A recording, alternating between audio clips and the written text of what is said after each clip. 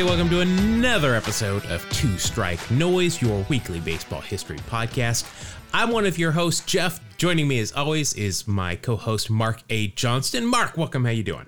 Hey, yeah, Jeff. Hey, a lot of great things going on. A lot of baseball. We are just at full steam right now. I love it. Now, if you're wondering why Mark was being so generic there, we're recording this 2 weeks ahead of time because I'm going on holiday. And what you didn't hear is what I edited out when Mark was saying that he was looking forward to the All-Star game. You know, that will be on the extended version. That'll be on the Superfan episode in 20 years, the retrospective. But we've got a good show today. We have got a very interesting topic. We've got a returning guest, John Vampatella, who's going to help us. We're going to go through some one-season wonders and talk about some players that had some great seasons at one point and then couldn't reproduce that. So we'll get to that here shortly. But before we bring John back in, we have got to get into our BP segment because we don't want to go in cold. So, Mark, I was wondering, I was thinking about pitchers. I don't do that often. I'm not a big pitcher guy like you are, but I was wondering how many Hall of Fame pitchers had never won a Cy Young or a Rolaids Relief award in their career. That's a very good question. Because I see on social media all the time people questioning, hey, Nolan Ryan never won a Cy Young award. Hey, Cy Young never won a Cy Young award. Can you believe that? It's weird, but the first Cy Young award was handed out in 1956. There have been 40 Hall of Famers. Well, there are 40 Hall of Famers who are pitchers. Since then, let me preface that. Since 1956, there have been 40 Hall of Famers who are pitchers. How many do you think never won either of those two awards? I'm afraid to guess, to be perfectly honest with you. I was curious. I did not think there would be very many. So I went through and I looked. 12 never won. Really? Either of those awards. Yeah, so we've got Nolan Ryan, who we mentioned before, Bert Blyleven, Don Sutton, Phil Niekro, Jim Bunning, Mike Mussina, which I could have sworn he won a Cy Young. Wow, Mussina never won a Cy Young. That's weird. Jack Morris, one not as surprising. Jim Cott, I'm sorry. Juan Marichal, who is kind of surprising he never won a Cy Young. Hoyt Wilhelm, Robin Roberts, Bob Lemon. And then the last two are kind of technicalities. Satchel Paige and Bob Feller. Well, each of them only pitched for one season after the Cy Young started to be awarded. So not exactly fair. And I think Satchel Paige was 704 at that point. And Bob Feller wasn't that far behind him. But so I thought that was interesting. Only 12 pitchers who pitched in an era where there were a Cy Young award. The Rolaids Relief didn't come around till late. Those starters kind of surprised me that some of them had never won a Cy Young award. Interesting article a couple of weeks ago on ESPN. And we've kind of touched on this before. This kind of harkens back to our very first episode way back when. They did a little study of WAR by jersey numbers. And they were really looking at kind of more contemporary numbers and players. I contend that 24 is probably the jersey number that has the most career WAR overall, because that's just a great number. I mean, Ricky, Griffey, Willie Mays. There's some pretty good ones. Yeah, some really good ones. But they were kind of going more contemporary, and they only looked back towards like the early 2000s. I'm not sure exactly what the date is. But the jersey number with the highest amount of WAR with contemporary players, what do you have any guess? I always want to guess 34. Yeah, that's not even close. Oh. It's number 2. No kidding. And this has a lot to do with Derek Jeter. Not so much his WAR. Right. But the fact that the current crop of players who are really good that wear number 2 are accumulating a lot of WAR. So you got players like Xander Bogaerts, Alex Bregman, Jazz Chisholm Jr., Marcus Semien, Gene Segura, Nico Horner. Some of these young guys, Gene Segura, definitely not young, but these younger guys that are accumulating a lot of WAR now who wear number 2. And they wear number 2 because they grew up watching Derek Jeter play. Yeah, that makes total sense. And here I found it. It's from 2005 through last year. Actually, the top name that wears number 2, that wore number 2, I guess, is Troy Tulowitzki. Tulo. He had the highest amount of WAR for a number 2. So I looked up who just historically had worn number 2. So Derek Jeter, in terms of WAR, ended up with a 71.3 total for his career. Mm-hmm. The Jimmy Fox is number 1, but he only wore number 2 for 1 season. So we're gonna forget that. Ahead of Jeter is Charlie Gehringer, the Mechanical Man. Yeah. So he didn't wear number 2 his entire career. He wore it for 11 years out of his 19 years. And I didn't go through and break down what he wore just when he was wearing number 2. But overall, he had 84.8. So I think it's safe to say Jeter probably has a higher overall WAR while wearing the number 2. Sure. But it was interesting just to see some of the names of people that also wore number 2. Nellie Fox also wore number 2 for 13 years. I mentioned Troy Tulowitzki and some other names that wore it for a while, but nobody that accumulated nearly as much with number 2.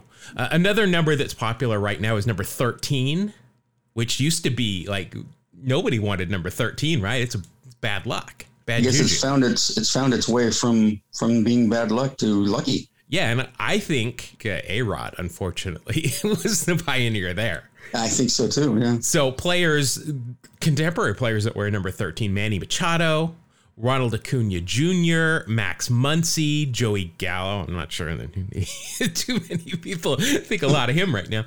Cabron Hayes, Sal Perez, a lot of players wearing number 13. A-Rod, again, even in that time span, just from 2005 through last year, was tops in terms of WAR. Another number 28, very popular. Nolan Arenado, Matt Olson, Corey Kluber. There's the only pitcher we've seen so far. Javi Baez, JD Martinez, Josh Donaldson. Buster Posey, who just retired after last season. He is the all-time leader with 45 WAR, wearing number 28. But Nolan Arenado is going to pass him this year. So there's some other numbers that they did in this article that were interesting. I thought it was fun to kind of look through those and see what the latest, the most popular numbers that people are wearing. 42 and 24, it says, are the overall best numbers. Yeah, but 42 doesn't seem to be accumulating much. No, 42 I'm sure was actually very popular before it was retired by all of baseball. Yeah, not so much accumulating anymore.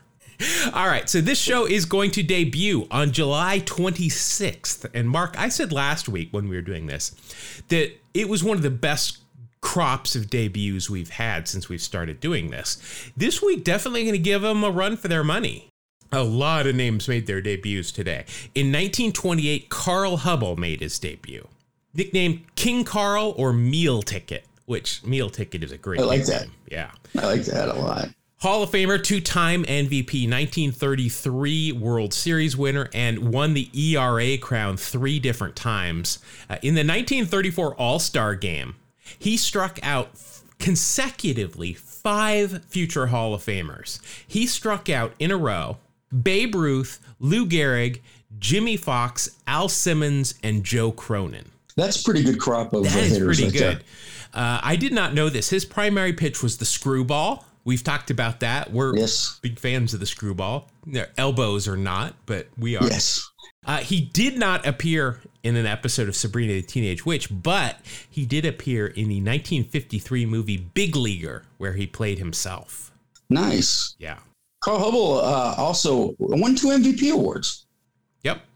It's pretty impressive. And also had a telescope that he came up with that was just replaced in outer space. Jeff, I don't think that's him. No. Oh, okay. My notes are.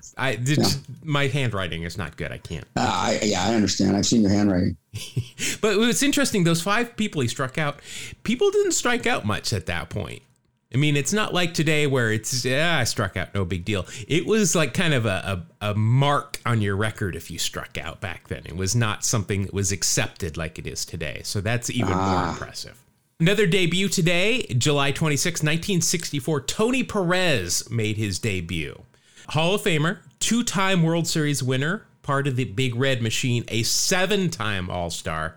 He's nicknamed Big Dog, Big Doggy, Doggy, and the Mayor of Riverfront, which I like the last one a lot better than just a riff on dog. Yeah. Although I'm a dog person, but, still. As a rookie, his signing bonus for signing with the Reds, $2.50. Wow, I would have just given it back to him. Well, what that was, you guys can keep it. that covered the cost of the visa that he had to apply for to be able to come into the country. They also did give him a plane ticket to Miami.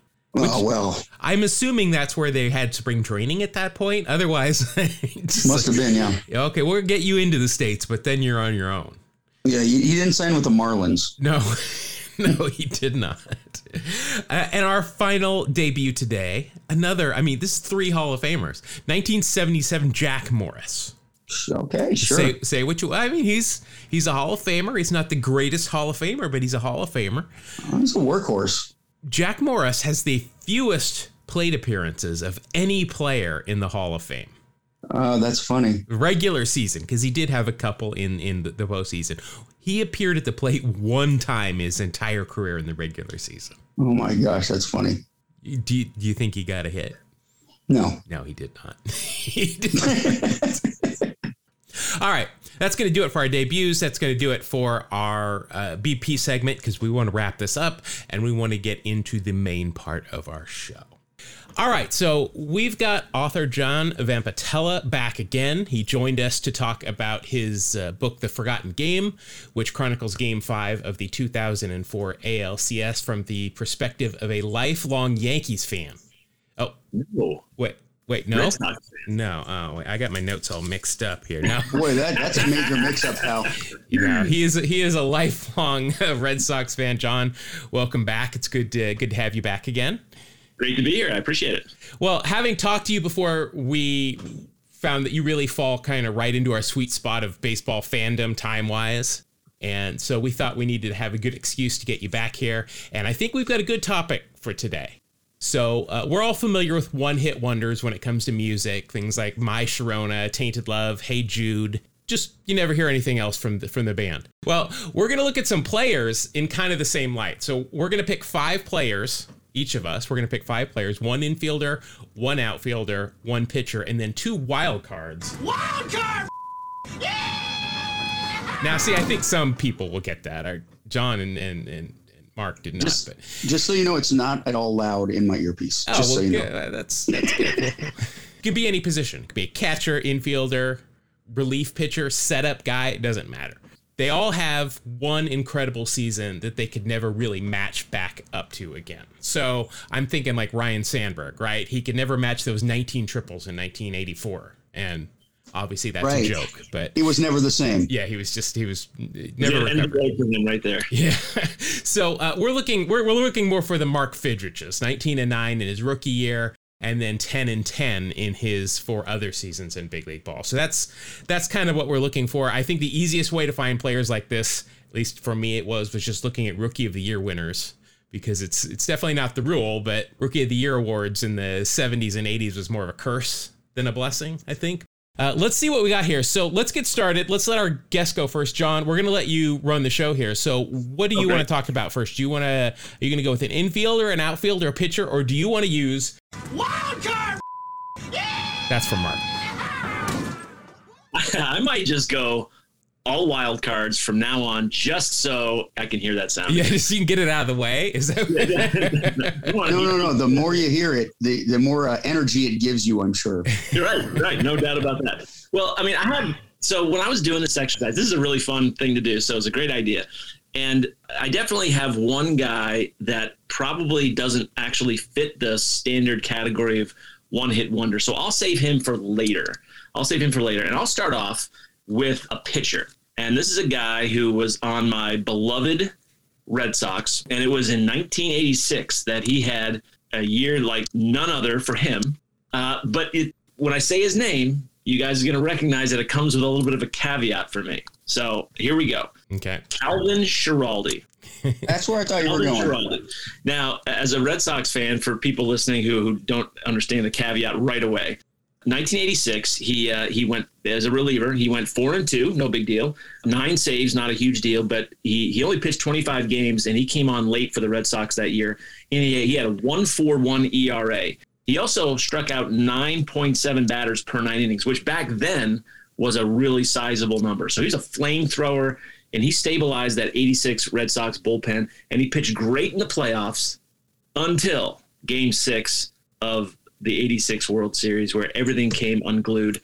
And it proceeded to unglue his career, basically, because after that, in 87, he had a 4.41 ERA. In 88, he had a 4.38 ERA and went 9-13. And he ended his career as a 29-year-old in Texas with an 11.57 ERA in small innings. But he was brilliant that one year. In fact, the 2 seasons he played before 86, so he in 84 and 85, he pitched in about 15 games, and he had a 7.63 ERA. And then he just put it all together for that one brilliant stretch for the Red Sox and never came close to that ever again. Well, we might mention where those 84 and 85, for what team he pitched. Those innings. The Mets, of course, which is really interesting because then it's almost like he was a secret double agent for the Mets during that World Series. Maybe, I don't know, but he was actually underappreciated by a lot of Red Sox fans in '86 because he imploded in that 6th and 7th game of the World Series. But he was really good for Boston during that season, had by far the best year of his career. Otherwise, pretty lackluster career. Well, unwarranted, Bill Buckner took all of that hate that was focused on Calvin Schiraldi and allowed fans to aim it somewhere else, though he certainly did not deserve it. Right. I honestly blame Mets fans for ruining Calvin Schiraldi's career. They were chanting his name in such a negative, like teasing him manner. And I mean, the poor sap, I felt so bad for him. I remember. Do you remember? Because this was the first World Series of a season that I watched the whole way through. I remember the Royals St. Louis World Series from 85, but I just watched the World Series. I watched the full 86 season. I remember the games at Shea. There were these 2 women that were right behind home plate in the first row. And they were doing like the NBA traveling sign every pitch. Dude, I totally remember that. Oh, man. Every pitch. Trigger alert right there, because that drove me nuts. That's funny. What's funny about his World Series that year, he was great in the playoffs until Game 6. And everyone remembers Game 6 for the implosion. But you rightly mentioned that Buckner, had the error at first base, and Bob Stanley didn't exactly cover himself in glory in that game either. But it was really Game 7 that he really imploded. The Red Sox once again had a lead late in that game, and Schiraldi came on, and he was fried. I'm sure he threw 55 pitches the previous game, but he pitched a third of an inning, gave up 3 hits, 3 runs. So in 2 games, he gave up 7 runs as the erstwhile closer for the Red Sox, and it was just. Oh, the poor guy. You could just see him sweating bullets out there, and it was a rough go for him. There's always got to be somebody that's got to lose the World Series and be that guy. All right, so there's pitcher number 1. Mark, who do you have? Who's your pitcher? I have a guy named Dave Fleming. He may not be a household name, but that's what I'm expecting from this entire foray into the one-year wonders. Fleming was pretty impressive for my Seattle Mariners.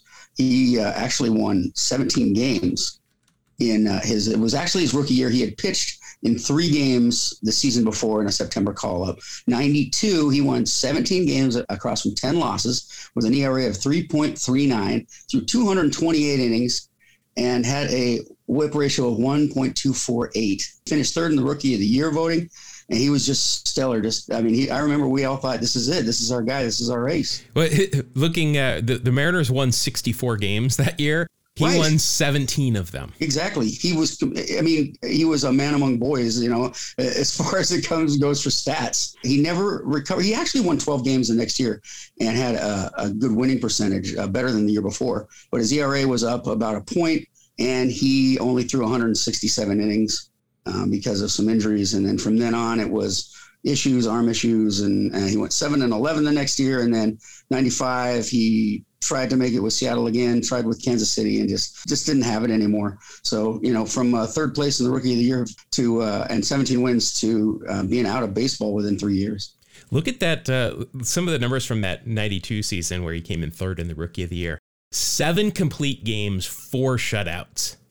As a 22-year-old. Yeah, you got amazing. If you're a Mariner fan, you're thinking, all right, this is going to be a long run of all of our prospects coming up aces. He really struggled with letting guys on base in 93, 94, 95. You mentioned, Mark, his whip, right? Walks plus hits over innings pitched in 92 being 1.248, which is pretty solid. The next 3 years, 1.53, 1.86, 1.71. It was like the guy couldn't keep anybody off base. Right. Yeah, something interesting. His brother is Will Fleming. If that sounds familiar, he is a play-by-play announcer for the Red Sox network.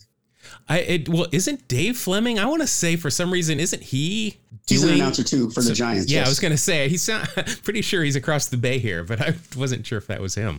All right, so we're gonna round out the pitchers right off the bat. So mine is somebody that's kind of I'm kind of working around the one-hit wonder, and I think you'll see why here. So my pitcher is from the St. Louis Cardinals, Rick Ankiel, 2000 runner-up of Rookie of the Year. Starting pitcher for the Cardinals, 11-7, 3.5 ERA, struck out 194 batters in 175 innings. You've got to have at least a pretty decent bit of control to strike out that many batters, right? No question. The key word here being control. What was probably one of the hardest things to watch that I've seen in baseball was Ankiel's ability to throw strikes, or the lack thereof, and it happened live on national TV in Game 1 of the 2000 playoffs. It's the NLDS against Atlanta. I'm watching it because I got to know when I got to go back to work because this was in St. Louis. He allowed 4 runs on 2 hits, 4 walks, and threw 5 wild pitches. The Cardinals, though, won that game and actually won the NLDS. They advanced to the NLCS, where he got the start in Game 1 as well, and he did not make it through the first inning. He threw 20 pitches, 5 of which went past catcher Eli Marrero. 2 were officially wild pitches. The others came with nobody on base. Ankiel appeared again in the 7th inning of Game 5, where he faced 4 hitters. He walked 2 and threw 2 more wild pitches. He was demoted all the way down to rookie ball, where he battled injuries before scrapping it all and said eventually, hey, you know what? I'm going to be an outfielder, because it's that easy when you're talented like him. I guess it is. The Cardinals invited him to spring training in 2006 as a position player. He impressed with his defense, and he hit a cannon from the outfield, as you can guess, being a former pitcher. He could always swing the bat well, even for a pitcher. In his 7 years in the big leagues as a center and right fielder, he hit 25 home runs and knocked in 71 in 2008 alone. He became the first player since Babe Ruth to win at least 10 games as a pitcher, and also hit at least 70 home runs. But clearly nobody will ever do that again anytime in the future after this. No, never happened. There's nobody out there that could possibly pull that off. No, Ankiel is also the only player other than Ruth to both start a postseason game as a pitcher and hit a home run in the postseason as a position player. And that, I am saying, will never happen because the Angels will never make the playoffs, apparently. Yeah, a certain pitcher we're vaguely referencing here would probably have to switch teams. By the way, I just want to say that team, not to derail the conversation, the Angels basically have probably the 2 best players in all of baseball. Yeah. And they're terrible. It's amazing. It just kind of goes to show you that baseball, probably more than just about any other sport, it's really hard for 1 or 2 superstars to carry a team. It's just not that kind of sport. You need to have a good team. Absolutely. It's not the NBA where you have 1 or 2 stars and you can do whatever you want. I do have one more note here on Rick Ankiel. In 2016, there was a movie called The Phenom, which I have never heard of, which was loosely based on Ankiel's career.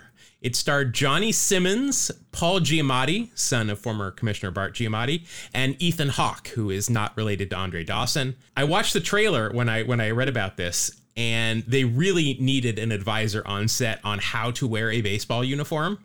Crimes against fashion on the diamond in this movie. Also, Johnny Simmons is in no way passable as a pitcher.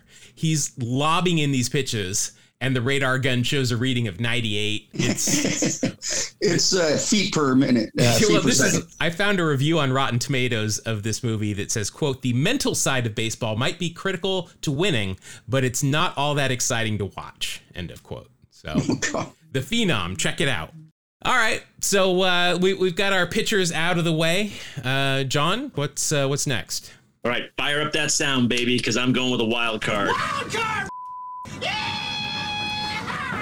All right, hit us with wild card. Love it. All right, it's a catcher, and I'm going to go with Rick Wilkins of the Cubs. Now, I got to say, Jeff, you kind of threw me a little bit with a selection of Van Keel, not because it was not a good pick, but because when we had talked about this, the rules were basically 80s and 90s players, and he was more of a aughts player, you know? He's more of a 2000s guy. He was in like 1999, though, right?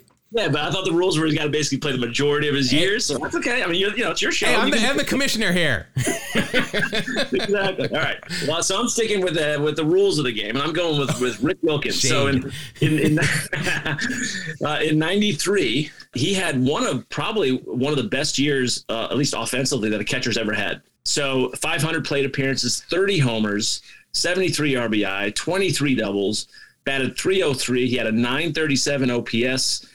Just had a phenomenal season. He would never again hit more than 14 homers in a season. He would never again have an OPS anywhere near .937. He wouldn't even have one in the 800s. So, he was a pretty functional catcher on a big league level, but he had that one crazy season where everything went right, and he had just a monster year, never to be even approximated in a year since. What's impressive, I think, is we're talking about a one-season wonder where this big season was in 93, yet he played all the way through 2001. Yep. So it was like he was a legit major league guy. He had a place on a major league roster, but he just had that one crazy season. So I'm thinking if I was a Cubs fan in 93, you guys were talking about being a Seattle fan when Fleming came on the scene. He was 26.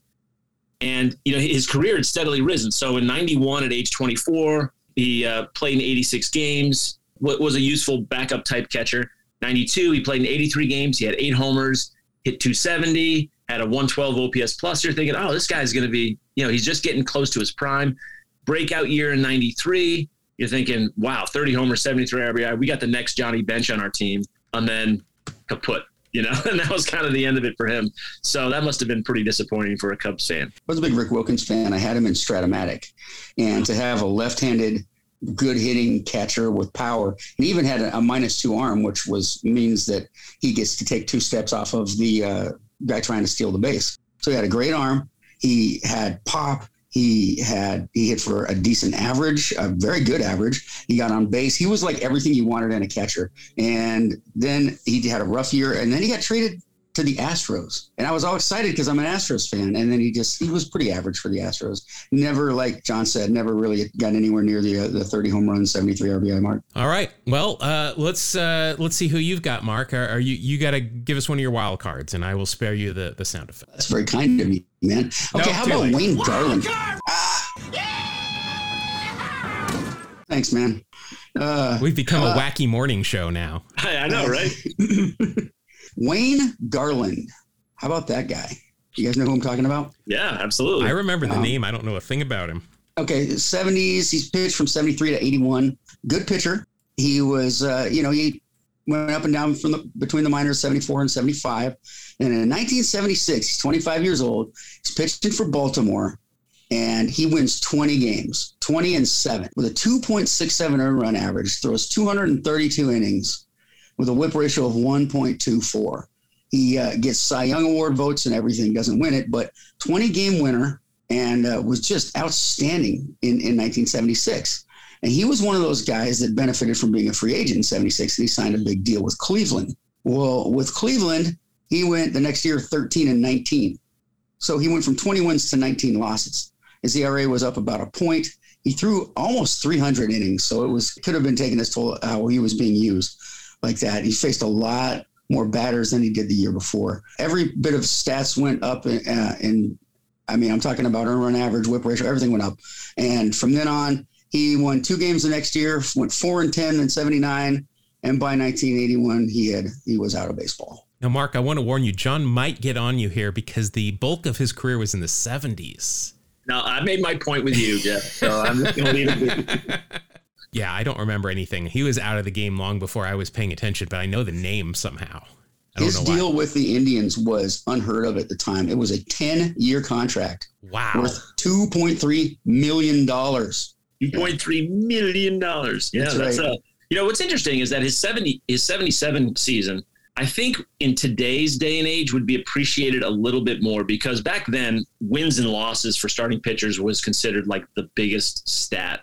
And today, things like ERA plus, those sorts of things matter a lot more. And his ERA wasn't terrible in 77. His ERA plus was not bad. Nothing, wasn't nearly as good as in 76, but he wasn't terrible in 77. He pitched better, put it this way, pitched better than that 13-19 record would have indicated, Absolutely. But he kind of fell off a cliff after that. All right.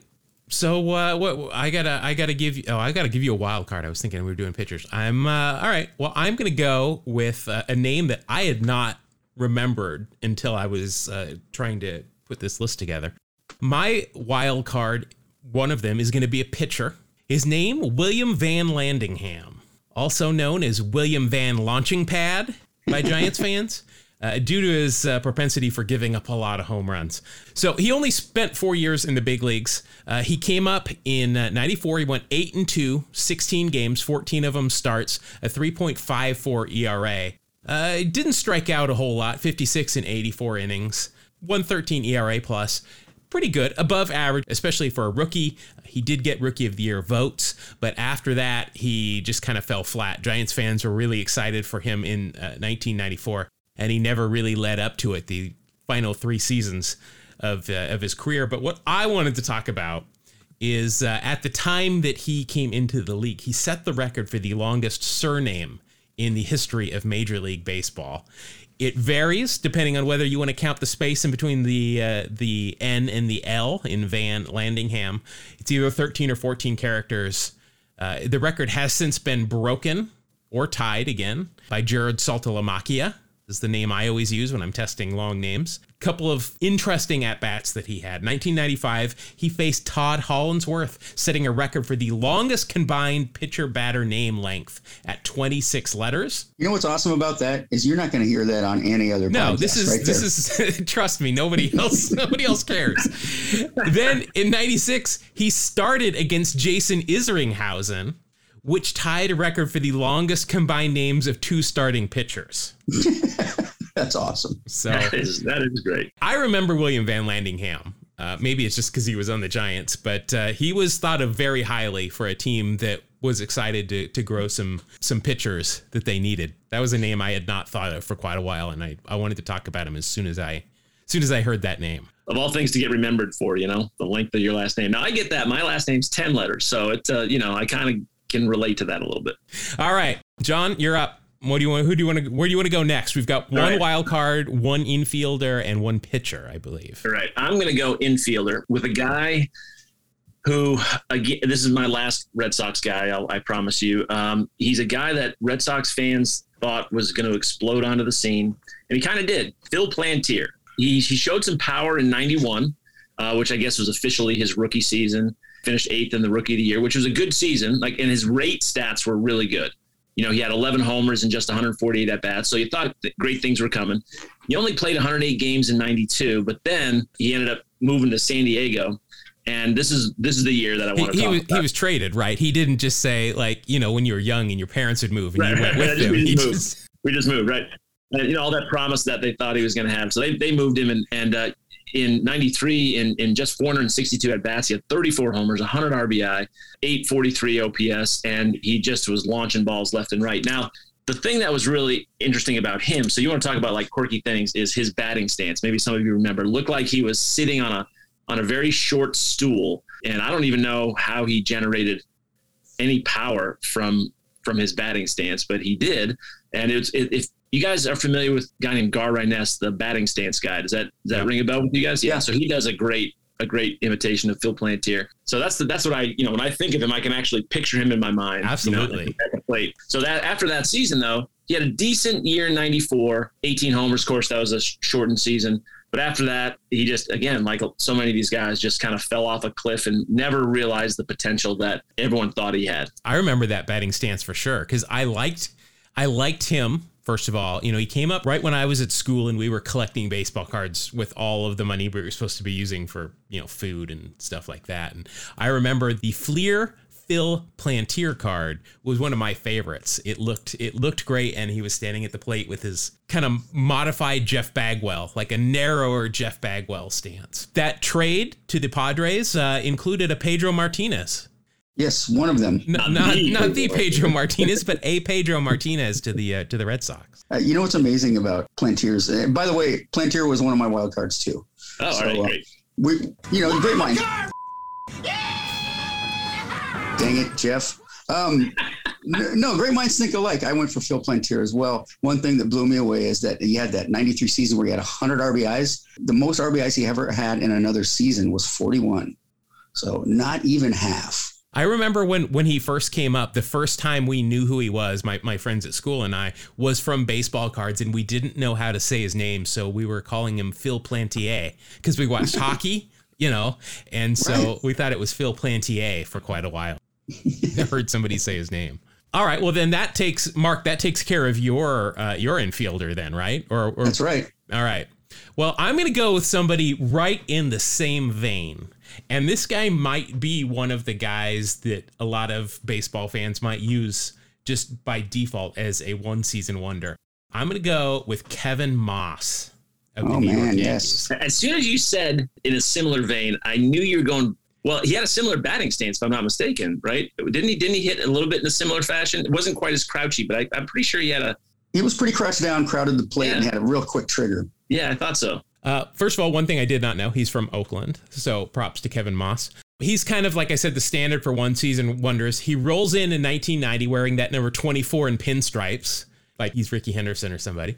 And then for a team that would finish dead last 21 games out of first, in 79 games, he launched 21 home runs, knocked in 41, had a 367 on base, and a 150 OPS plus. At that point, he set the record for the fewest at-bats to hit 10 home runs. He did it in 72 at-bats.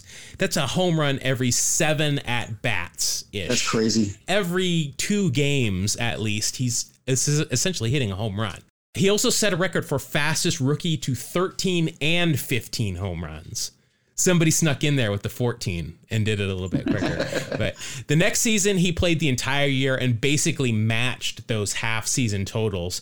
But after that, it was a free fall. He was in baseball for 5 years, 4 of it with the Yankees, and then he tried to come back in 95 with Minnesota, but just could never find that home run stroke.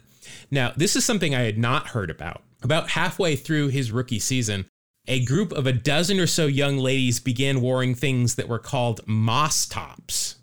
Okay.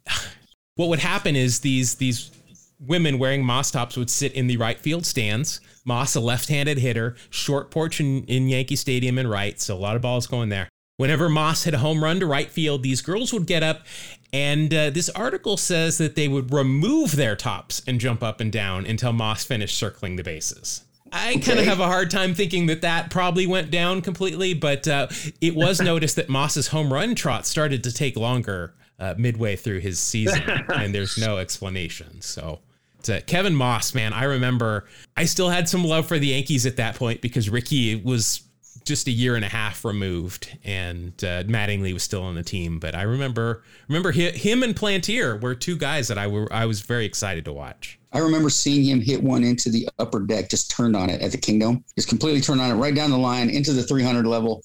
We didn't have the ability to use the stats that we have access to now as far as launch angle and all that stuff. But I wonder what that would have shown up as on those numbers, because it was an absolute bomb. All right. So we're a couple in here. We've done 1 wild card. We've done 1 infielder. We've done a pitcher. So we've got a wild card or an outfielder left. All right, let's see. I'm going to go with an outfielder. Okay. And it is Brady Anderson. Well, so let's talk about him for a second. Now, he was a very good player.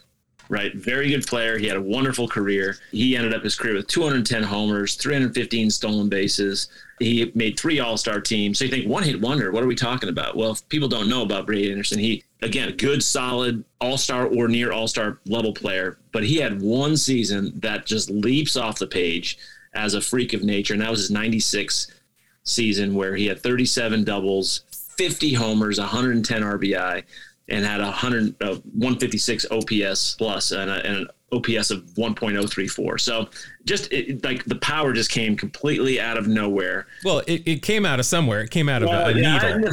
I'm not going to make that accusation. I'm just going to say it got a little strange. It got a little crazy there for him. Well, early in his career, he hardly hit any homers, right? 1, 4, 3, 2, during those years. And then he hit 21 in 92, 13 in 93, 12 in 94, 16 in 95. So, he was displaying a little bit of pop, decent pop for a center fielder. Back then, center fielders weren't really known for having tremendous power. And then all of a sudden, 50, kabam. Then after that, it was 18, 18, 24, 19. So like he went back to being like a fairly normal, pretty good player. But it was that one season that just sticks out. Like the crazy thing was that wasn't so in 1987. I was thinking about this with like Wade Boggs. In 87, Wade Boggs had a career year homer wise, and that was a year that a lot of guys hit a ton of homers. 96, there were a lot of homers hit that year too, but nothing like what Brady Anderson was doing. That was just kind of a freak show season for him. Never came close to approximating that again. When we talk about Brady Anderson, I need to get an opinion here. Who did more for sideburns in the 90s? Was it Brady Anderson or was it Luke Perry and Jason Priestley on 90210? That's a great question because I, am a sideburns kind of guy. And for me, it was definitely Brady. Yeah, well, for me, it was too. I mean, this guy was tanned. He was ripped, obviously, because of the steroids. And then those sideburns, he was everywhere. But the most important thing to remember about Brady Anderson is that he actually did appear on an episode of Sabrina the Teenage Witch.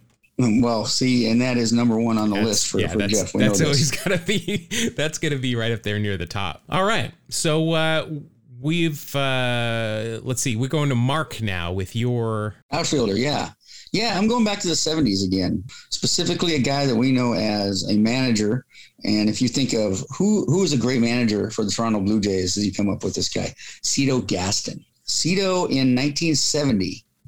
Had an amazing year, hit 318. He had 29 home runs, 93 RBIs, 9 triples. He had an OPS plus of 146. Jeez. So he just absolutely incredible season. He was an all-star. He got MVP votes.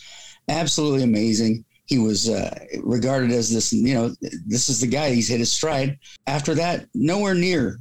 He got to 291 some 6 years later, but mostly his batting average went from 318 to 228, 269, 250, 213. Home run wise, the next season he hit 17 as opposed to 29, and then it went down to 7. And then he had 16, and then from then on was all single digits. So just an absolutely amazing year in 70. And it just after that, it just didn't never had that kind of year again. Mark, you point out in 70, he had a 146 OPS. I think you're skipping his 176 OPS plus in 1978, his final year. Well, that was just in 2 games for Pittsburgh. Yes, but no, Jeff, you're right. And one of our listeners would have come after me for that. I'm glad you caught it. Yes, in his 2 at-bats in 1978, he did have a 176 OPS plus. Well, he had more at-bats than that during that year. That was just the last 2 with Pittsburgh. He played 60 games for Atlanta that year, so that's why he really can't count that. But we're going to count it. No, we're definitely going to count it. Yeah. Here's the thing: we're talking about these guys, and we're kind of busting on them a little bit for having, being one-hit wonders, but like, wouldn't you kill to be a one-hit wonder in the major leagues? Absolutely. Yeah, I mean, we gotta say these guys are all professional baseball players. I am paying an exorbitant amount of money come January to pretend to be one for a week. So yeah, these guys are getting paid a lot of money to play this game, and they're all good. We are definitely not throwing any sort of shade here. We're just no. Yeah, we're just looking at some numbers and talking about their careers. We're fans, and we like to do some analysis type stuff. That's what we do. None of us would ever go up to any of these players and say, "Yeah, you just never could cut it, could you?" Because they're all we all know we could have all, if we could have been professional baseball players and been an average ball player, we would have all done it. And this is the thing. It's like these guys are all I mean, they would be the best baseball player you and I have ever known personally, Right. you know, and it's just, they're so good, but it just tells you how good, like, the really good players are. Yeah. You know, like the actual all-star level guys are just so light years beyond anything we can actually fathom. Because we see them go up against other guys who are as good, they look kind of normal, but it's like, man, if they came and batted against your local high school ace, they would just light this guy up like nothing. Right. A couple of cool things here about Cito. His real name is Clarence, Yes. but he goes by Cito as he resembled a well-known Mexican wrestler named Cito. Well, he was when he was with the Atlanta Braves. His roommate was a guy named Hammer and Henry Aaron. We've heard of such a guy. And, We've talked about him, yeah. Yeah, I think we've discussed him before. So, yeah, pretty cool to have roomed with Hank Aaron. Sweet. All right, so let's move on to my outfielder, and then we've got one last wild card round. So my outfielder, and we're not going to mention that Cito Gaston never even played in the 80s. We're going to look over that. He was close, man. All right, so my outfielder is a guy I don't know if we've ever talked about him on an episode before, but I'm going to go with Joe Charbonneau. Oh, sure. Which I think he has the most vowels in his last name of anybody here. I think he also has the most nicknames as anybody on this list. He went by Super Joe, Joltin' Joe, and Bazooka Joe. But these three nicknames also equal the number of seasons that this 1980 Rookie of the Year played in his entire big league career. He holds the record for the fewest career games actually played in the major leagues by a Rookie of the Year. He only played in 201 more games in those 2 seasons. But in 1980, he appeared in 131. He hit 23 home runs, had 87 RBI.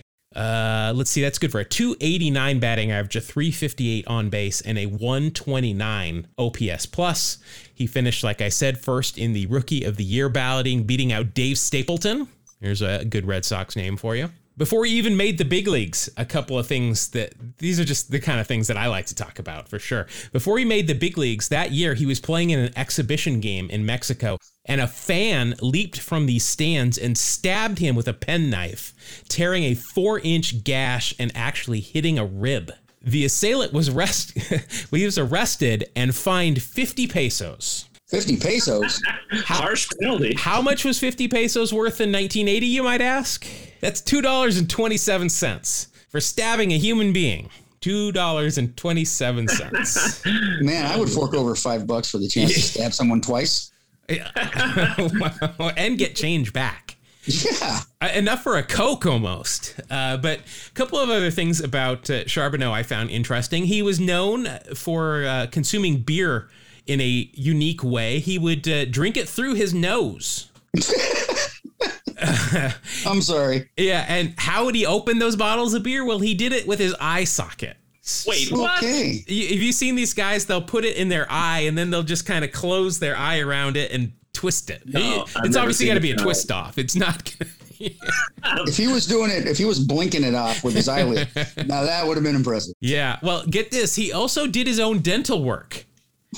And one point, he fixed a broken nose using a pair of pliers after taking a few shots of JD. Wow. Gosh. So This guy might deserve his own show. yeah, Jeff. well, I know. I feel like I'm kind of blowing it all here. He suffered from back injuries after hurting himself in spring training in 1981, which helped shorten his career. Joe did not appear on an episode of Sabrina the Teenage Witch, but he was an extra in my favorite baseball movie, The Natural. Nice. Oh, nice. All right, without looking it up, who won the NL Rookie of the Year that same year that Charbonneau won? Well, in the it's right here on my. I've got it. Oh, who is? Well, here I'll give Mark one clue, and I guarantee you he'll get it. Yeah, the right clue will give it away for sure. 8-ball. You're talking about Steve Howe. Yes. There you go. I'm trying to recall how many lifetime suspensions he got from Major League Baseball. Off the top of my head, I don't know, but it was several, wasn't it? It was a handful. Yeah. I guess they don't really count, for much if they're lifetime bans and you get multiple of them. They have different lifetimes. Pete Rose is scratching his head. Yeah. All right, so we are on to our final round, and it is all Wild card! All right, so that encompasses the whole round, so I won't need to keep doing it, Mark. All right. John, what do you got? All right. So we had referenced 1987 earlier, right, as being a big year for one-hit wonder types. So I'm going to go with Manny Trio. Now, Manny Trio, like if his numbers don't jump off the page at you in terms of raw stats. But here's the interesting thing. He started his career in the majors in 1973 at age 22. For years, he was just kind of a decent, solid to decent infielder. He had two pretty good seasons for the Phillies in 80 and 81, where his raw numbers were better than the year I'm about to describe. But it was in 1987 at age 36 that his rate stats kind of went crazy. He had a 112 OPS plus, which was the best year of his career. He had an 811 OPS, which was the best of his career. And in just 214 at bats, he had 8 homers. Now, again, we're not talking about Plantier or Moss or guys jacking 30 balls, but for him, 8 homers in just 214 at bats. Let's put it this way: he had 7 homers on 3 different occasions, but those were always when he had 500 plus at bats. So for him to hit 8 in just 214 at bats at age 36 tells you something about that season. So, he had a really good year, batted .294. Pretty nice work for a guy who was at the tail end of his career. He was a 4-time All-Star, so you can quibble with whether this was a one-hit wonder type guy, but I just thought that year just really stuck out as just kind of one of those things. His stat line had been going down over the course of his career, and then all of a sudden he has this little renaissance at age 36 during that crazy 1987 season. That home run total is very impressive because he's listed here at 150 in terms of weight. Not a big guy. A little dude, yeah. But you look at 4-time All-Star. He won 2 World Series, 3 Gold Gloves, a couple of Silver Sluggers. I mean, it's pretty impressive. And he had a long career, 17 years. Yep. Now, the Silver Slugger is funny because in 1980 and 81, those are the 2 years he won the Silver Slugger, right? I mean, he hit 7 homers and 6 homers.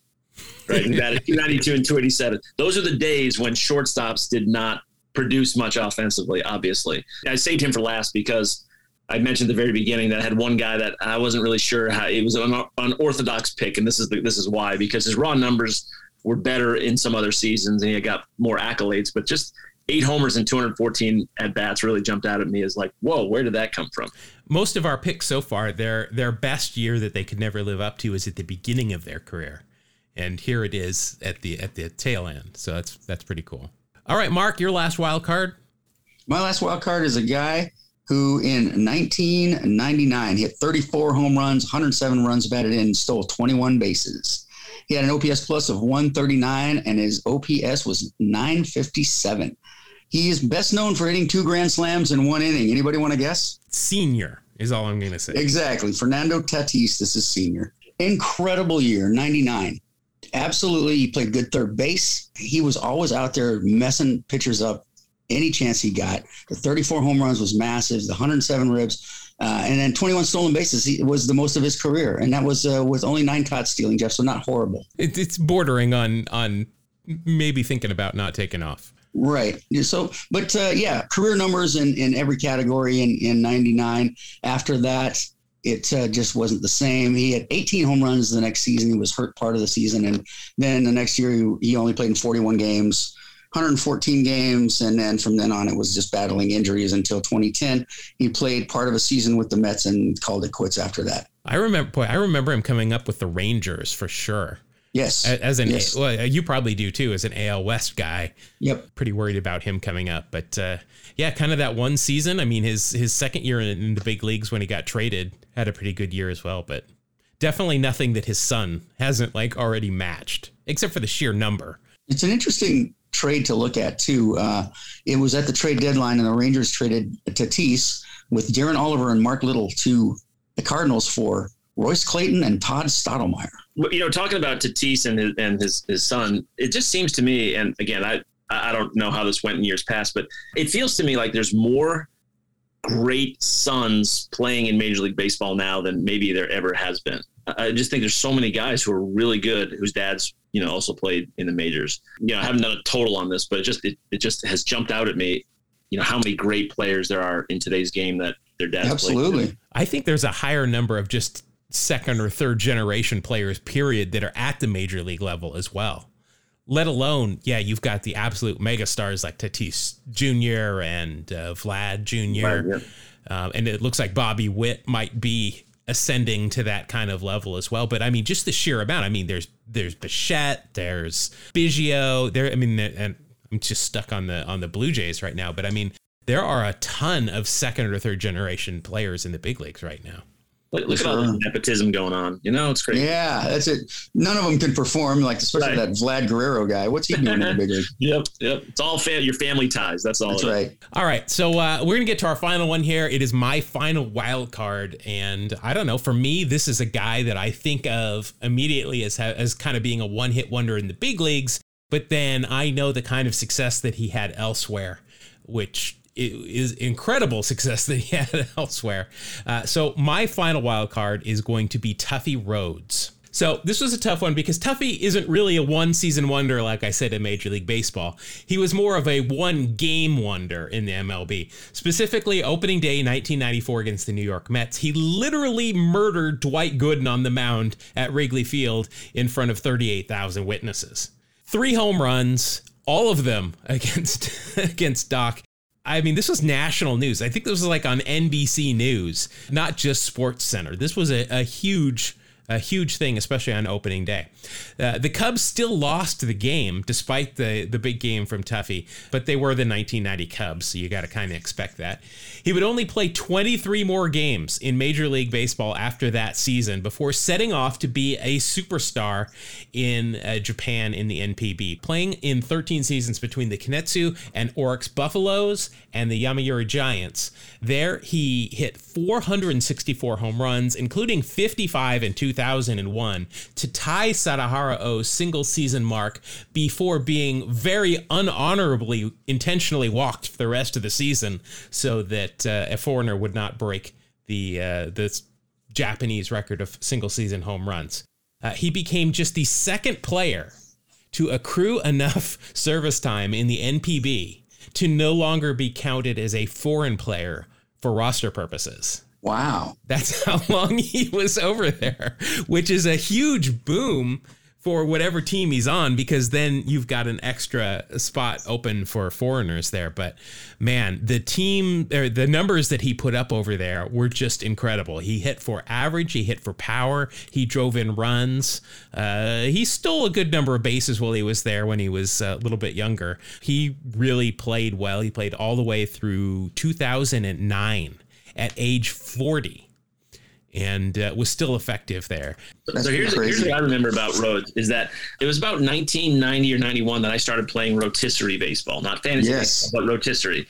And so I think 93 was like my third or fourth year playing. He got off to that monster start in game one. And if you guys ever played rotisserie baseball, kind of the standard operating procedure was you waited 1 week before you had your draft. So you got to see the first week of the season play out.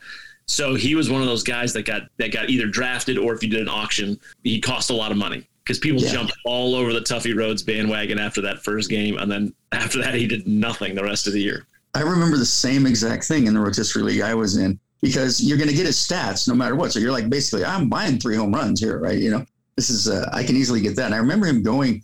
It was a big auction style draft. And I remember him going for way more than I would have thought. And of course, as the season panned out, as Jeff told us, the big game was a kind of a one-game wonder. He went for a lot in the Japanese rotisserie leagues, though. I'm sure he did. All right. Well, I think that's a pretty formidable squad. If we combine all 5 of our players to a super squad of 15, I think that's a pretty formidable team if we're playing for just 1 year. Absolutely. Yeah, especially if you let them all have their best years. That's pretty good. Yeah, if we give them all their career years, I think we might need some relief help. But Giraldi's not enough. Where we got Calvin? Yeah, I guess he can work at the end of the bullpen. All right.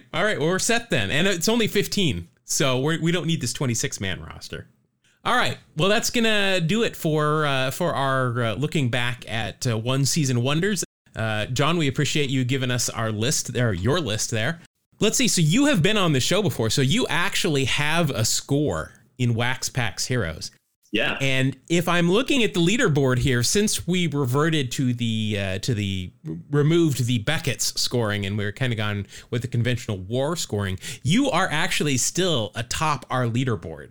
Oh, nice. You're just ahead of Dave Dravecky, Rick Riz, the Mariners radio announcer, and then Bobby Valentine. Since we kind of refreshed the list, that's our top 4 right there.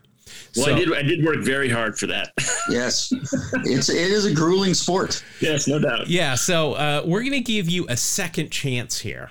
All right. To extend see if you can do any better. Okay, I got to knock that guy off the top perch here. All right, so John, you are going to have a little bit of a say here. Like I said, I've got 2 packs here. I'm going to let you choose which of these packs you want. So we've got 91 Donruss in the mint, or we've got 1990 in the orange. Well, I'll go with 90 and hope there's a Roger Clemens in there, just because he had a great year that year. All right. So we'll open this and let's see what you've got. Again, your high score is a 26.1. So here we go. First, this kind of fits in with our 80s and 90s and nicknames and stuff. It's Spuds McKenzie, Chris Sabo. All right. That's a good start. He was good. I'm happy with that. Goggles and all, right? Yep. Right. So you're going to get some points right off the bat there because I guess we didn't go over the rules, did we? Oh, I forgot. Yeah. So let's remind everybody because it is a little bit different than when Mark and I play each other. So you get a Baseball Reference WAR from, in this case, 1990. You get an extra 1/10 of a point of WAR if they are wearing anything on their eyes, eye black, glasses, sport goggles, anything like that. If they're wearing real stirrups that we can see, that's another 1/10 of a point of WAR. If it's the 2 and 1s, that's a minus a 1/10 of a point. If they've got sweatbands with their caricature or jersey number on it, that's a 1/10 of a point. If they've got a good mustache, that's a 1/10 of a point, and we can award it a bonus 1/10 of a point if it's a Tom Selleck-esque mustache. And if they're in the Hall of Fame, you get a whole extra point of WAR. So yeah, you already get the goggles here, and he's got real stirrups on. So that's right off the bat. That's extra 2/10 of a point. 1990, an all-star that year. That doesn't help you in the scoring format, but let's see, he appeared in 148 games, hit 270, a 343 on base. He had 25 home runs, 71 RBI, 25 stolen bases, and a 119 OPS plus. He did also, unfortunately, win the World Series this year, but we're not going to talk about that. And that is good for a WAR of 4.2. Ooh. Plus the 2/10 of a point right out of the barrel. You've got a 4.4. Nice. Very nice. Good start. Good solid start. I would, if we weren't going so long, I would play his drunken victory speech from the parade because that just cracks me up. But all right, next we have got a shortstop here for the Twins. I mean, if I say 1990 Twins and a shortstop, who do you think it is? You got Gaetti at third, Knobloch at second. Roy Smalley? Nope, I think he was the utility infielder. It's Greg Gagne. There you go. Oh, right, of course. He was a good player. I doubt his WAR is very high, but he was a pretty solid overall player. Wow, yeah. I mean, he played all the time. I'm looking at this. He's 156, 149, 149, 146, 159. I mean, he played a lot. In 1990, 138 games, 7 home runs, 38 RBI. You weren't really expecting a lot with the stick from Greg Gagne. 235 average, 280 on base, and a 74 OPS plus, and that equals a WAR of 3.2. That defense was solid. Yeah, and again, back in the day when there weren't many great hitting shortstops, right? So WAR takes that into account. I was reading on the social media on one of the groups I'm in. You can always tell the Yankee fans. This guy posted that this long rambling diatribe about how WAR was created just to screw Derek Jeter's legacy. Great, I like it even more as a stat. Yeah, then I am bumping up WAR on my list of cool stats. All right, next. Wow, I think this is going to help you big time here. This guy was a pitcher in the 80s and the 90s that was just an innings eater and a great pitcher for the Blue Jays, Jimmy Key. Oh man, nice. Gotta love Jimmy Key. He was really good. Yeah, so it's definitely his best year, but I'll take it still. Yeah, 15 years in the big leagues. First of all, I mean he was a lefty, but he was just a great pitcher. In 1990, he went 13-7 with a 4.25 ERA, 154 2/3 innings thrown, 88 strikeouts, a 97 ERA plus, and that equals a WAR of 1.5. Actually, your lowest WAR total, and maybe your best player. He does have those science teacher glasses and real stirrups, though, so that will help you as well. Nice. It's one of those where we just missed by a year. Like if I had gotten him in 91 or in 93, like his WAR goes through the roof, but just kind of got him on well, it tells you how good he was. This was kind of a down year for him, and he was still really solid. Yeah, career 186 and 117. Not bad. Twice finished second in the Cy Young voting, but did not win a Cy Young award. Boy, he had 2 seasons, one of a 7.4 WAR and another of 6.3. That is wow. That's incredible. All right. Next, we've got a guy that tells one of my favorite Rickey Henderson stories, where he picks up the phone and it's just Rickey says Henderson here. It's Harold Reynolds. Oh, nice. Great former Mariner. Let's see. Harold Reynolds. Ooh, I'm going to like this. Go ahead. You can say it. I'm just smiling listening to this, though. Let's see, because I don't see the WAR yet. I read all the stats before I scroll down to the WAR, so I'm interested to see here. So a lot of at-bats and plate appearances for in 160 games for Harold Reynolds this year. Let's see. 5 home runs. That was a career high, but definitely nothing that you're looking for out of Harold Reynolds. 55 RBI, 31 stolen bases, 16 caught stealing. Yeah, bad ratio. Yeah, that's not so good. But he walked 81 times, a 336 on base, a 92 OPS plus, and all of that equals a WAR of 4.8. Yeah, baby. Very nice. He also he won a Gold Glove. Yep, he did. We don't get points for that in this scoring system. But I just wanted to point it out. That was his 3rd consecutive Gold Glove as well. Yeah. He definitely has a mustache. It's just a 1/10 of a point mustache. That'll help you with a 4.9. And nice. I think you're rocketing towards passing your score. You're at 14.2 already. Yeah, I'm due to get some down guys, but let's see how it goes. All right. Well, here you've got a rated rookie. This is a right-handed reliever. This guy pitched forever, even though he was a right-hander. And he became rather portly by the end of his career. Not that I'm one to talk. It is Mike Fetters. You said portly. My first thought was Juan Berenguer, but okay. Oh, I would have been already talking about Senor Smoke and Il Gasolina if it was... Sid Fernandez. Or Rich Garces, that guy. Yeah. Big guy. That was guapo. Yeah. Mike Fetters, a.k.a. Fett Dog.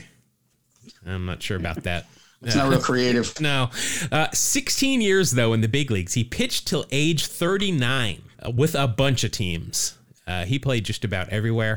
1990 was his 2nd year in the big leagues. 1-1, 4.12 ERA in 26 games. Actually started a couple of games that year. Only accrued 67 2/3 innings, 35 strikeouts, a 93 ERA plus, and that equals a WAR of 0.6. He does have a mustache on there too, so that'll be a 0.7 for you. So not too bad. Yeah, not bad for a reliever.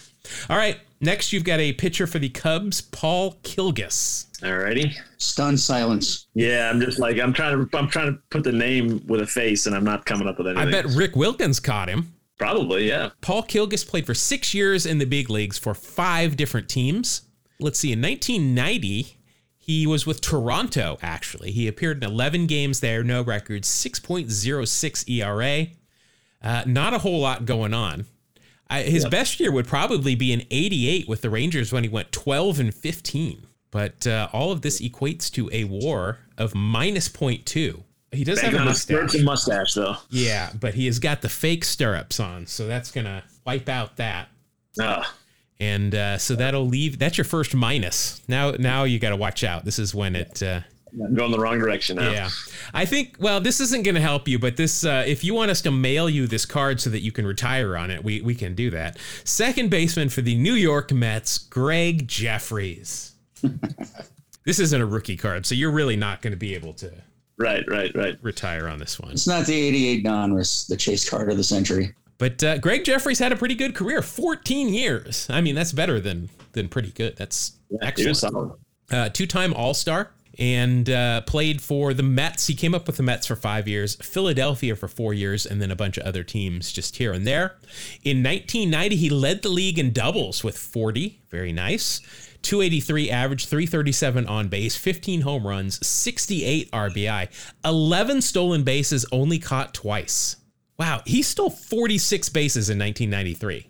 Yeah, Wow. faster than you think. Yeah, I mean, he double figures 10 times in 14 years. That is very impressive. And that's good for a 111 OPS plus and a 2.8 WAR. He does have real stirrups on there, so that'll be a positive 2.9. Also, no batting gloves in this shot, which would get you extra points in Mark and I's game now, but always props for that. All right, this guy is an Adonis. That's all I can say. This guy is one of the most ripped players I've ever seen. Broke his bat over his back in a follow through in the 90 World Series against Dave Stewart. It's Glenn Braggs with the Brewers. Nice. Yeah, he swung the bat pretty hard. It's nice when he made contact. Yes. Swing hard in case you hit it. Yep. Let's see. 7 years in the big leagues. I thought for some reason I thought for some reason he played longer than that. But 7 years. In terms of home runs, 70 career home runs. So not as much as we would have thought. 1990, like I said, he won a World Series, yada, yada. Split time between the Brewers and the Reds this year. Ended up with 9 home runs, 41 RBI, 8 stolen bases, 7 caught stealing. That's not good. 280 average, 365 on base, and a 114 OPS plus. And that will equal a WAR of 2.4. Not bad. Wow. Not bad. Let's see what we got on this card. He has got the 2-in-1 stirrups, unfortunately. So that will be a 2.3. He's got a mustache, right? I cannot see it here. It is too far away. Well, he does have a mustache, but I don't know if it shows up on the card. He usually had a mustache, but I cannot see it here. It is just too far away. Well, hold it up. I can see it from my screen. I can see that mustache. Yep, there it is, right there. Actually, I can't. Well, Yeah, no, see? he's puckering his lips there. No, that's a mustache.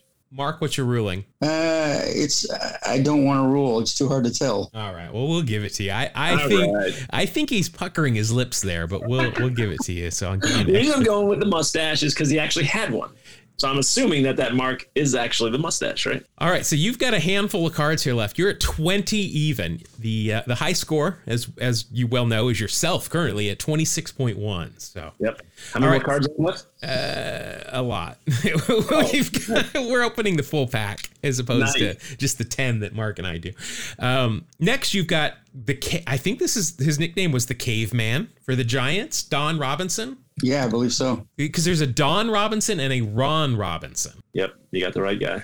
Remember this guy? Was not bad. He was not bad this year either. 90. That's not bad. Remember, he was a big guy when he was with the Giants and wore a huge knee brace in the World Series against the A's. I remember that. 15 years. He was a rookie in 1978 and won a World Series in 1979 with the Bucks and pitched all the way through 1992. In 1990, he went 10-7 with a 4.57 ERA. He was a starter, 157 2/3 innings, 78 strikeouts, and 80 ERA plus. He won the Silver Slugger for the pitcher 2 years in a row. And all of this will equate to a WAR of positive 0.1. He's got real stirrups on too, so you'll get a 0.2 out of that. I love that stirrup rule. That's a great rule. I won the Little League. Let's see. Don Robinson, 13 career home runs. Wow. Wow, that's not bad. He had 3 in 1989 and then 2 in 90 and won the Silver Slugger both of those years. The other year he had 2 in 82. He won the Silver Slugger as well. Wow, that's pretty good. Yeah, I remember he could always get his weight behind it, I guess. Yeah. Yes. All right. You're at 20.2. Next, you have got a guy that is one of the smallest human beings besides Eddie Goodell to ever step on a major league field. I believe he has 2 career home runs. Here with the Bucks, it's Rafael Belliard. Yeah, if I recall, without looking it up, he produced generally nothing by way of statistics, right? Now, he was the epitome of all glove, no stick. Yeah. He was a solid shortstop. He is listed at 5'6", 160 pounds, which is actually 10 pounds lighter than Manny Trio. So, Yeah. But right along the same vein here.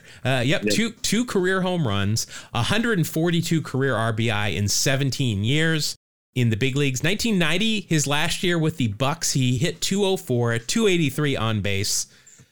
No home runs, shockingly enough. Just no power whatsoever to speak of. And all of that equates to a minus 0.3 WAR. Yeah, way to go, Rafi. Nice job helping me out there. Well, now you might want to hold on here. Right. He has got eye black on. He has got a mustache, and he's got real stirrups.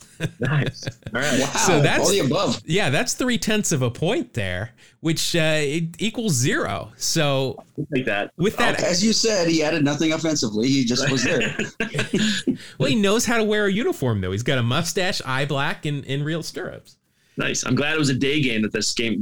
Yeah, that's right. That is true. All right, next you've got a Mariner. I mean, that never bodes well. But here, pitcher Gene Harris. Gene Harris. Oh, wow. Gene Harris, 7 years in the big leagues, 4 with Seattle, 2 with the Padres, and then a handful of other teams.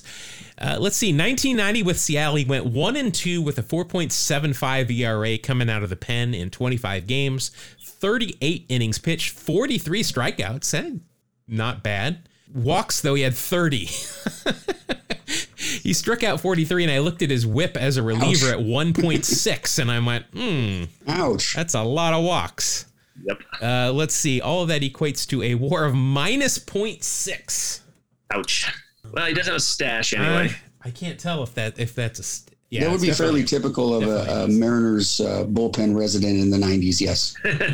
So that'll only be a minus 0.5. But you were a lock just a couple of cards ago, and now you're going the wrong way. You see, in any pack, you're bound to get some guys that make you go, huh? These are the guys that it felt like, when I was a kid and I would open up the pack, every pack would have the same like Gene Harris card or whatever. I was like, man, I've got like 27 of those. I don't need any more of those. Well, let's see how this helps you out. It's an MVP card. All right. Unfortunately, though, it's another Mariner, but it's Mr. Mariner, Alvin Davis. AD. Love him. Alvin Davis is a very good player. Was he still a good player at this point is the key. Rookie of the Year in 1984, also an All-Star that year, the only time he was either an All-Star or the Rookie of the Year. Let's see, 9 years in the big leagues, a forgettable final year with the Angels, but every other year he was with Seattle. 1990, hit 283, a 387 on base, not bad, 17 home runs, 68 RBI. That's not a lot of RBI for playing 140 games. Right. But he did walk. That's a good on-base percentage. A 129 OPS plus, and that is good for a 2.9. Yeah. He's got that mustache, too, so that's an even 3. That'll help. Yeah, that'll get you going the right way. That's 22.7. All right, this Mark's going to like this one. This is one of his favorite guys. Second baseman for the Astros, Bill Doran. Yes, Billy Doran. Love him. I recall him being a better player than his stats indicate, but he was pretty good overall player, I think. He was kind of flashy. He kept his mouth shut, but he would do on the field. He would do some pretty impressive things. Well, so actually, this is a Bill Doran. He is the third baseman for the Cleveland team from 1922. Is actually what this card is. That's a different Bill Doran. I'd like to say that's a different Bill Doran. Oh yeah, that is my bad. I did not expect there to have been 2 Bill Dorans in Major League Baseball history. But this one played for 12 years, most of it with the Astros, 9 years, 3 years in Cincinnati, then a final year in Milwaukee. 1990, let's see, he split time between Houston and Cincinnati. So, of course, You know what? You still don't want to talk about that? I don't want to talk about that. I spent some time talking about the 86 World Series. So yeah, but not this much. I mean, this is a lot. Let's see, 126 games overall, 7 home runs, 37 RBI, 23 stolen bases. Boy, a lot of these guys, more walks than strikeouts, which you just don't see now. Day, right? I mean, that was the day when strikeouts were bad. Right? Yeah. So you guys just would rather slap the ball and play than strike out. And you were embarrassed if you had 100 strikeouts. Now it's just like a Tuesday. Yep. But 79 walks, 58 strikeouts, a 411 on base percentage. That is elite.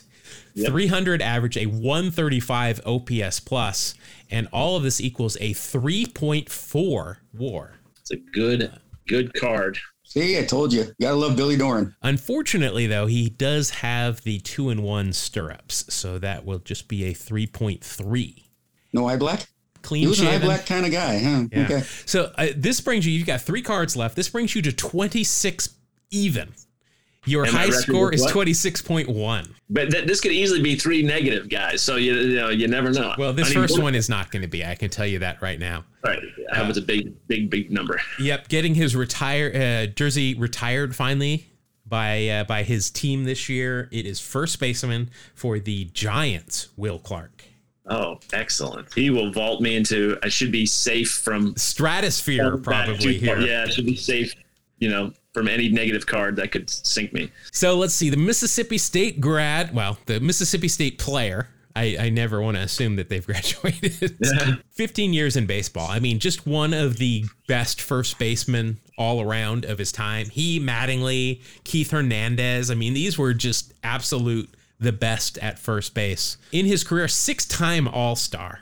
Only one Gold Glove. In 1990 with the Giants, let's see, 19 home runs, 95 RBI.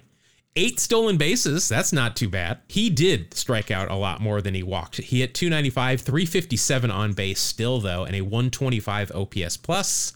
And that equals a WAR of 3.5. Excellent. Unfortunately for me, it was, straddled between 2 way better years, 8.6 WAR in 89 and 5.2 in 91. But I'll take the 3.5 because that puts me in comfortable position. Because most guys don't have such a big negative WAR that I'm going to likely drop like 3 points, right? That would be tough. Well, if this was my pack, I would not rest that easy. But yeah, anybody else, I feel you're pretty safe. Will also's got some eye black here, so that'll be a 3.6, 29.6 with 2 cards left. Wow. All right, so I know Mark's going to be able to. Has a 50-50 shot at this. We'll see what you can do here, John. Next up is one of our 2 favorite players that hails from Kingston, Jamaica.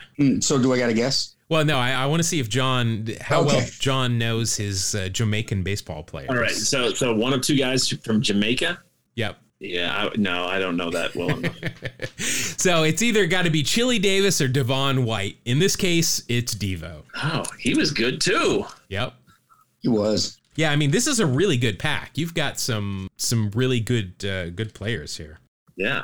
All right, let's see. Devo, 7-time Gold Glove. I mean, he was great out there in center fielder. 3 World Series rings, 2 with Toronto and 1 with Florida. He spent 17 years in the big leagues, 6 in California, 5 in Toronto, and then some other spots. 1990 with the California Angels. Let's see, 17 doubles, 11 home runs, 44 RBI, 21 stolen bases. Kind of an off year for him running. No, we missed his good year by like a year. That's right. He was great in 91, 92, 93. Yep. But that's right. This year, he only hit 217 with a 290 on base. That's awful. And a 79 OPS plus. I think his defense is going to help you regardless. That'll be a 1.7 WAR. Take it. I'll take it. And he's got a mustache, so that'll be a 1.8. And that brings us to your final card. You're at 31.4. Now, if you get a decent card here, you could tack 10 WAR over your previous high score. Wow, that would be something. It's a Diamond Kings. I want to run away. I want to go into the clubhouse so far ahead that any guest you have from now on has just no chance. I want to end this thing right here, right now. Well, you've got a Diamond Kings card. Okay. Which, I mean, that's good because it's a painting, a drawing, if you will. And so we always give real stirrup points because if you can see stirrups. Okay. I am not sure you're going to get a whole lot more, though. I don't know what kind of season Mike Bilecki had. I know he pitched for a while, so maybe he had a good year in 90. No, it's not looking that way. Oh, man, 89 was good. 90, not so much. Well, I mean, 89 for the Cubs was really good. That's when they went to the NLCS against the Giants, and Greg Maddux did not cover his mouth when talking about how they were going to pitch Will Clark. 1990, with the Cubs, 8-11 with a 4.93 ERA. 36 games, 168 innings pitched, 103 strikeouts, and 83 ERA plus. And that's going to be a WAR of 0.3 plus the stirrups. So at least it was a positive 0.4. All right. And that will take you up to 31.8 That's a big time baller score right there. That is that's a pretty big score right there. I'm not gonna lie. So you've kind of lengthened your lead there. So I'm now number 1 and number 2 on the list. No, you're just number 1. We can't. I got wiped. My other score got wiped out. In fact, I already typed it in, so it's gone. It's officially vanished. Okay. Yeah. All right. That's all right. I can live with that. All right. So that's going to do it for this episode of Wax Packs Heroes. And let's start to wrap up the show. John, thank you again very much for coming on. This was a lot of fun. Got to talk about some players we haven't talked about for a while, like William Van Landingham, who's now going to be stuck in my brain. But hey, you got anything else going on? You want to tell people about your book? We'll put some links in the show notes as well where they can find you. Sure. I mean, I'll just touch on the book. I'm working on a bunch of other projects. One I'm really excited about, and it wouldn't fit this show because it's a football book. I can do other sports too. I know I like football too. What can I tell you? But The Forgotten Game was such a pleasure to write. As a fan, as a writer, just a total blast. If you're a baseball fan interested in some of the great performances, great games in history, I think you'll like it. Certainly, if you're a Red Sox fan, you'll love it. If you're a Yankee fan, you might not like it quite as much because it's about Game 5 of the 2004 ALCS. Even my Yankee fan friends, which I do have some, who have read it, enjoyed it. So I think it works even for them. All right. Well, we'll put your social media and a link to that if people want to get that book. We'll put that down in the show notes. But thanks again for joining us. Well, thanks for having me, guys. It's a blast. I could do this any week you guys want to. Love talking baseball with you guys. You guys are the best.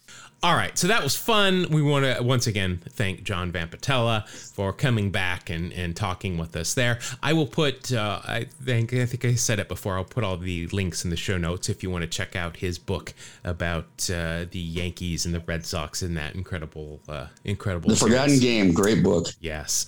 All right. So, Mark, that's going to do it for this episode. Listeners, if you want more of us, you can find us on all the social medias. We are at 2 Strike Noise. That is at TWO Strike Noise. Twitter, Instagram, YouTube, Twitch, all the socials. Also, we've got an email address. Mark, you want to tell them about that?